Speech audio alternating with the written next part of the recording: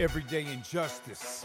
Too many wrongful convictions. Corruption has infected the criminal justice system, leaving too many people helpless, fighting for their lives. Instead of receiving justice, people suffer. Is that why they say justice is blind? Hello, and welcome to the Everyday Injustice Podcast. I'm your host, David Greenwald.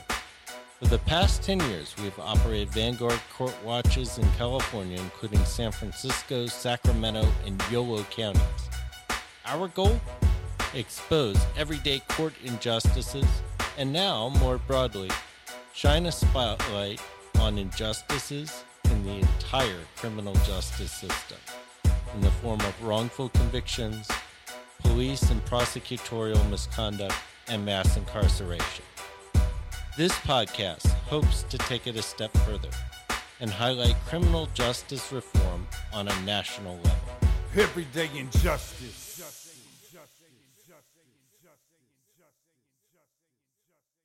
Today on Everyday Injustice, we have Yusuf Dahl. Welcome to our show. It's a pleasure to be here. Thank you. So, I understand you have a pretty interesting story. How is it that you got here, and what is it that you're doing now?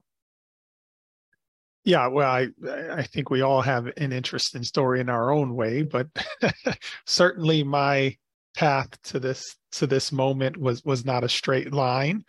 And so, like a lot of the folks that, you engage with on this show, I have a background in criminal justice involvement. So when I was a young man, 14 years old, actually, I was sentenced to juvenile detention until my 18th birthday. And unfortunately, the kind of key learning from that experience was that the petty larceny I had been involved with up to that moment was really the wrong pursuit, in that I really should have been, selling drugs. And so upon my release from juvenile detention, I immediately set out on that pathway, which very quickly led to a 10-year prison sentence in the Wisconsin state prison system. After serving my sentence, I was very fortunate, throughout, and I'm sure we'll talk about it in today's episode, but I've been very fortunate. And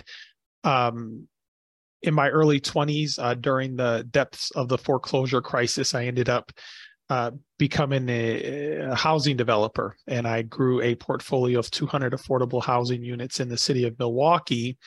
And through that experience, I was able to get a full scholarship to Princeton University, where I received my master's degree.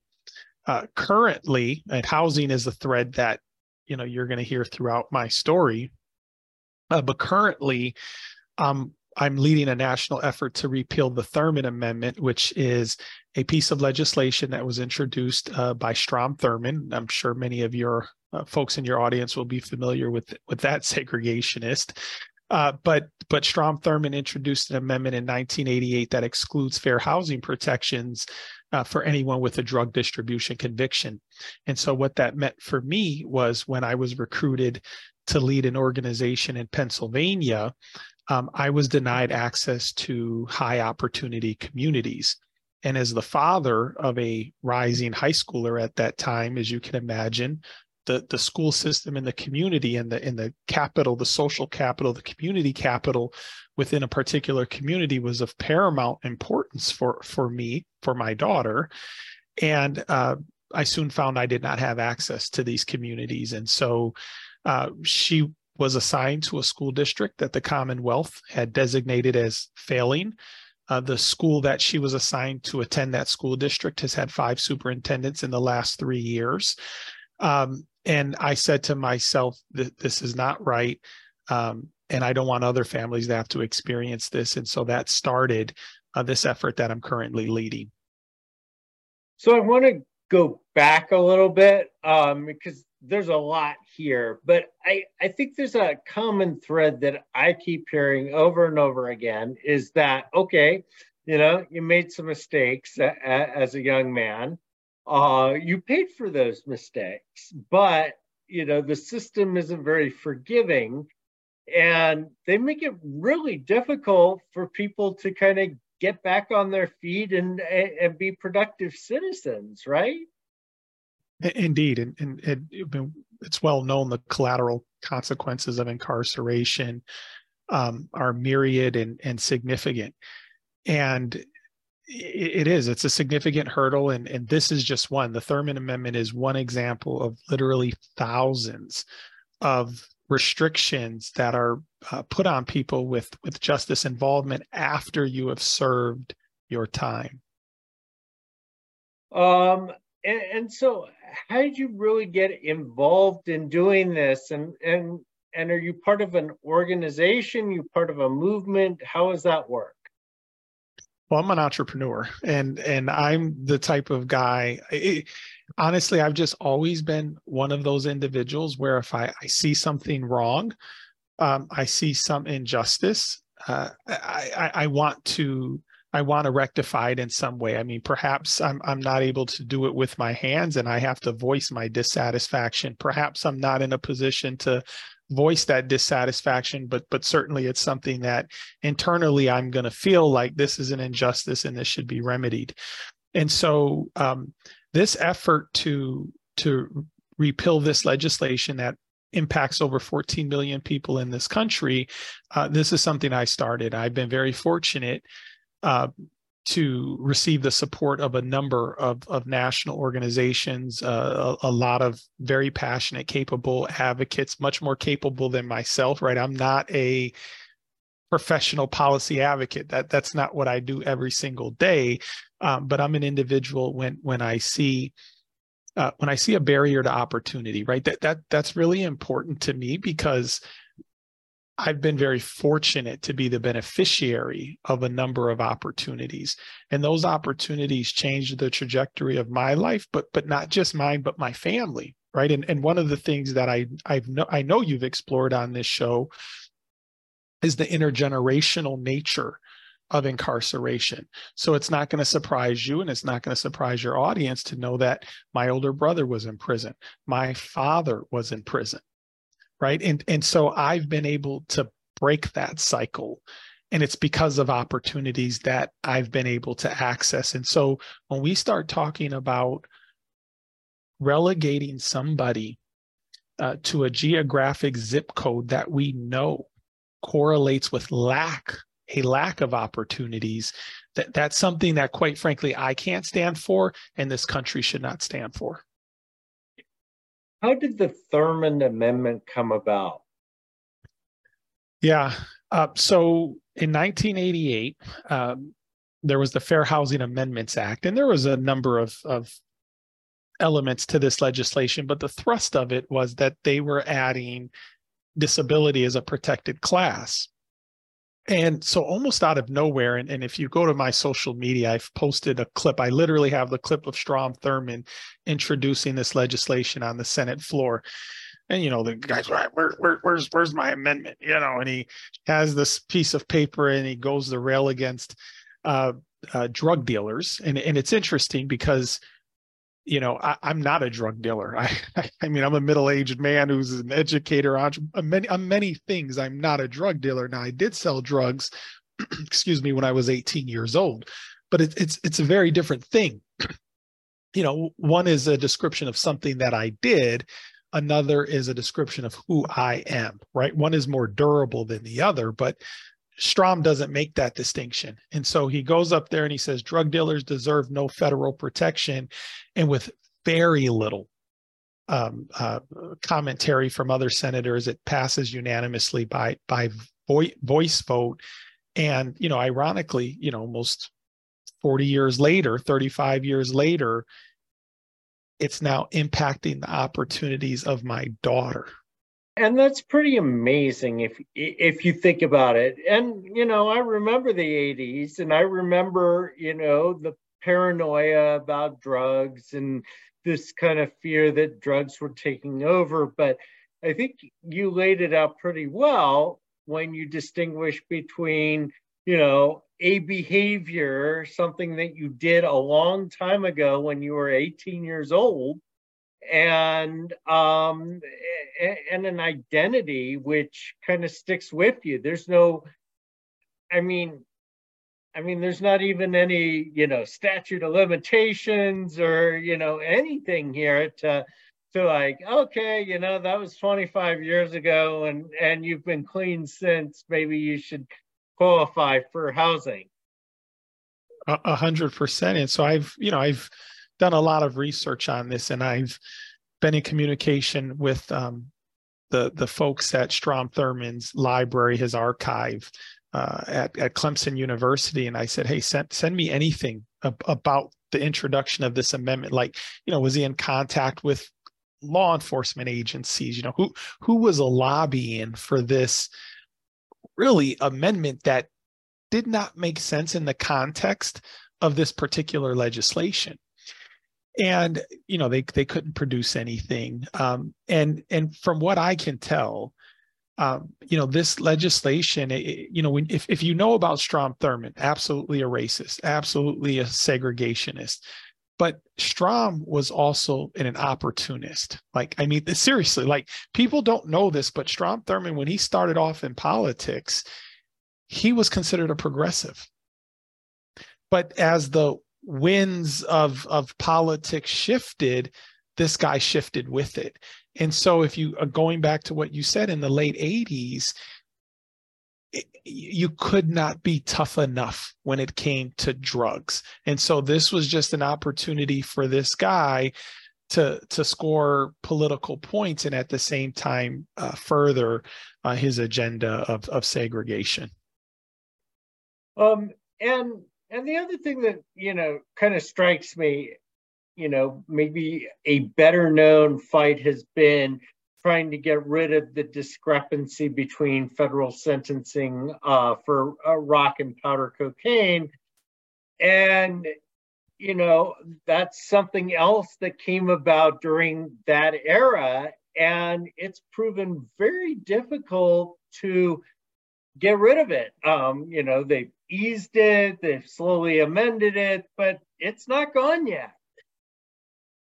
100%. And you have, unlike the Thurmond Amendment, where you got one guy and this ragtag group of advocates that are behind me, and we're really hoping to generate more support and change this. But you have the heavy hitters behind repealing the disparity between crack and powder, and that still has not been remedied yet.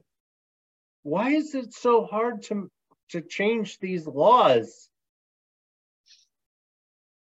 Well, in my experience, it's because DC, especially when we start talking about federal legislation, state legislation is different, and I think it's easier to get things done. But unfortunately, at the federal level, a lot of folks are more concerned with politics than policy. Because at the end of the day, I'm trained as a my master's degree at Princeton is in public policy, and so when we think about policy, right? You're looking at the economics, kind of the behavioral aspects of it. How is this policy going to impact behavior? What's statistically, how are we going to measure the impact? Is it doing what we thought it would do? None of that type of analysis happens in these conversations, right? Folks are just thinking the politics of it. And I'll tell you, it's been incredibly disheartening for me, because when this first happened, I was so naive that I thought, okay, I'm going to explain the situation. I'm going to sit down with folks, explain the situation, explain the impact, and we're going to change this, because what sense does it make to punish generations for something the parent might have done decades ago? And by the way,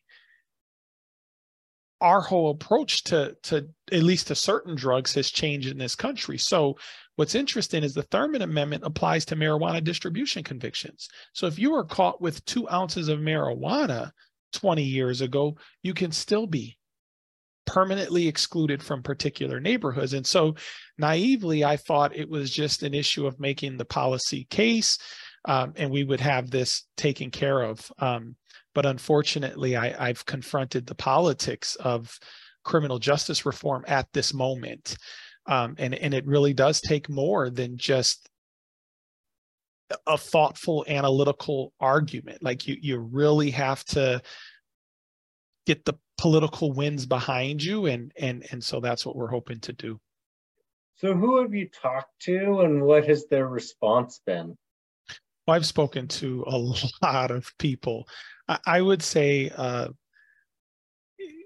probably my greatest stroke of fortune has been to befriend a number of very savvy and passionate advocates, including folks at the National Housing Law Project. So a woman named Noelle Porter, who runs their legislative affairs. And she's just one of these people who, I talk about how I am not comfortable standing and doing nothing when I confront some injustice. I mean, she's more passionate than I am. And so collectively, we've brought on other folks, the National Low Income Housing Coalition, some criminal justice reform advocates. But it's really about building a political coalition, and that is going to take folks on the right. And we've had some really constructive conversations, but what struck me is that even if you sit across from one of these individuals and they say this does not make sense, because it doesn't, because what folks need to understand is the Thurmond Amendment only applies to drug distribution convictions. So had I been convicted of armed robbery, had I been convicted of it doesn't matter. I would not, the landlord would not have been able to prohibit me from applying for or receiving that apartment. So this legislation really doesn't make sense. It does absolutely nothing to make communities safer. It does nothing to reduce recidivism. And in fact, no one has ever made an argument to that point to me. It's really always come down to this isn't the right moment. There isn't the political will. And so that has been really disheartening for me. And one of the things that we've discovered, I live out in California, and we have a pretty bad housing crisis out here right now. And a lot of people don't really see the connection between criminal justice reform and housing policies. And there's all sorts of problems when you have people that are housing insecure, right? Because if people are homeless, it's hard for them to get access to mental health care, and it's hard for them to be able to consistently take their medication. And so it's really hard to get back on your feet and deal with things like drug addiction if you're unhoused. And 100%. So if you're trying to, create a safer community, the worst thing that you can do is exclude people from housing. 100%. I mean, it's along the entire continuum, right? So let's say you're recently released, and this is very much pertinent to today's housing market. You're released, you're doing the best you can, you're trying to become financially stable, right? So you can do some other things, whether, that's improve your credit score. So then that increases opportunities to do other things for yourself. Well, if your landlord increases your rent by 30%, and if you have some type of justice involvement, particularly if you're subject to the Thurmond Amendment, folks don't appreciate this, but your options in the marketplace become limited. And so now I don't have many options other than to accept that very large rent increase, which decreases my ability to pay down debt, increase my credit score, et cetera, right? It all builds on itself. And so when we restrict mobility, whether that's mobility to lower your costs, whether that's mobility to improve the social capital of the community that you live in, when we do that, it undermines the very kind of foundational principles of why we send people to prison in the first place. I mean, one certainly is accountability and to pay that cost for their crime, but the other piece of that is supposed to be rehabilitation. And so it really does not make sense. Yeah, and this is the thing, you're worried about public safety, and you should be, but then you're making it harder to keep the public safe by making it more difficult for these folks to get a place to live, get a job, get benefits. And so now you start forcing people back away from the legitimate enterprises and back toward, the black market. And what's interesting is I had a seasoned advocate I was meeting with once said to me, if you go into these meetings with, certain legislators, and they're going to ask you, so you say, okay, I want to roll back some of these restrictions on housing, for example, the Thurmond Amendment. They're going to ask for all of this evidence. Well, prove to us this, prove to us that. But he said, turn the table on them and ask them if there's been any evidence as to justify why Strom Thurmond or anyone else introduced this legislation, right? They didn't ask for any evidence to justify the imposing of this legislation, but as you try to roll it back, they set the barrier so high as to almost be unrealistic, and it's unfortunate. Yeah, it seems like the counter is, well, is there any evidence to keep it? Is there any evidence this is making us safer? Is there any evidence that this is working? Because I haven't seen any. Unfortunately, no, that there isn't much to justify this, and we've been very fortunate. So I just received an endorsement from the Wisconsin Apartment Association to support the repeal of the Thurmond Amendment. They're the first industry group to endorse this legislation. And what's interesting, this is a group in their endorsement, they talk about how legislation like the Thurmond Amendment, which is so outrageous, it has forced states and local governments to act, right? Because at the end of the day, it's all, folks in Washington can impose these outrageous restrictions, but where the rubber meets the road are in the particular communities where folks are living. And so you've seen this rise in fair chance housing legislation, or states have introduced their own protections or fair housing protections and classes, right, that have made, if you're a landlord, it makes your screening process a bit more difficult, because you have to, right, if you own property in multiple areas, it's like, okay, we're going to have this particular screening for this area or this type of classification of crime, and we're going to have this set of criteria for this. And so what this group has said is they've overcomplicated it by imposing these types of laws and restrictions, and that repealing the Thurmond Amendment would do nothing to harm their businesses. In fact, it would streamline the rental screening process. So I'm wondering about the statistics for this. Do we have any idea how many people were affected by this, what the consequences for that? Yeah, so over 14 million people have a drug distribution conviction in this country. And so, as far as how many are denied housing because of the Thurmond Amendment, there's no particular statistic, because there's nowhere you can turn to if you're denied. So, for example, let's say I was denied because of source of income. Well, in a lot of places that's protected. So I could go to my local fair housing agency. They would register that complaint. And so there's some scorekeeping, if you will, of the number of people impacted. You're denied housing and you have a drug distribution conviction. Doesn't matter for the drug. There's nowhere to turn, right? That is the law. It is legal to do that. And so unfortunately, we don't know, but what we do know is that increasingly landlords are turning to these third-party background check screening companies. And so in my particular case, when I got my first rejection letter, now I live in Pennsylvania. The rejection letter came from Massachusetts. That's where the third-party background screening company came from.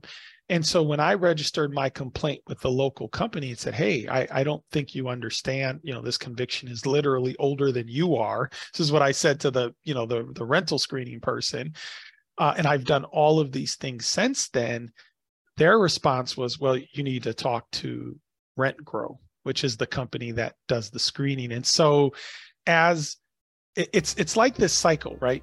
As fair housing laws become more complicated, and they're becoming more complicated partially because of stuff like the Thurmond Amendment, right? Because local communities are enacting legislation to counteract it. So as fair housing legislation becomes more complicated, landlords are increasingly turning to these third-party companies to ensure an adherence to the Fair Housing Act, which then makes it more difficult for people with blemishes on their backgrounds to get second chances. So have you gotten any legislators to sign on to working to repeal the Thurmond Amendment? Stay tuned. We're hoping to be able to announce something. First of all, this is probably the most challenging Congress ever. That's the story of my life, though, right? When I decide to take something on, it literally is probably the most challenging set of obstacles that could exist. So we are hoping we've had a number of very constructive conversations, but as you probably very well know, it's not just about getting a legislator to introduce legislation that's going to go nowhere. And in fact, that particular legislator could turn off the very people that you need to make this happen. So we're trying to put together a coalition that really gives us a shot at restoring access to opportunity for over 14 million people in this country. And then finally, if people want to get involved in this issue, how can they do that? Yeah, I mean, definitely, this is something in my particular social media. So Yusuf Dahl, Twitter, Instagram, and LinkedIn, of course. We also are very active on in social media, but in just trying to communicate this out to folks who may be impacted. So one of the things we're really focused on right now is aggregating stories of people who may have been impacted. So please reach out to me with those. And the other thing I would note is I was recently featured in a docustory on Paramount Plus. So it's a Vice on Showtime piece. It's called Backgrounded. I would encourage folks, if you have a Paramount Plus subscription, take a look at it. We're going to be doing community screenings of this docustory throughout the country in the fall with some talk back. So if this is something that's relevant in your particular community, please reach out. We already have some screenings lined up in New York and Virginia, but we want to take it across the country. Great. All right. Well, thanks so much for coming on and sharing your fascinating story and unfortunately maddening tales of injustice in the housing market. I appreciate it. Thank you so much for all that you do. This has been Everyday Injustice. I'm your host, David Greenwald. We've been talking with Yusuf Dahl about the Thurmond Amendment and the impact on system-impacted people who have been caught up in drug distribution, sometimes decades before, and it trails them around and haunts them and prevents them from getting housing. Join us again next time for more tales from the injustice system. Thank you to George Powell and Norman Mousequake Barrett for the use of our opening, Everyday Injustice. You can see more of George's music at www.justiceforgeorgepowell.com. That's Justice for George Powell, all one word, .com.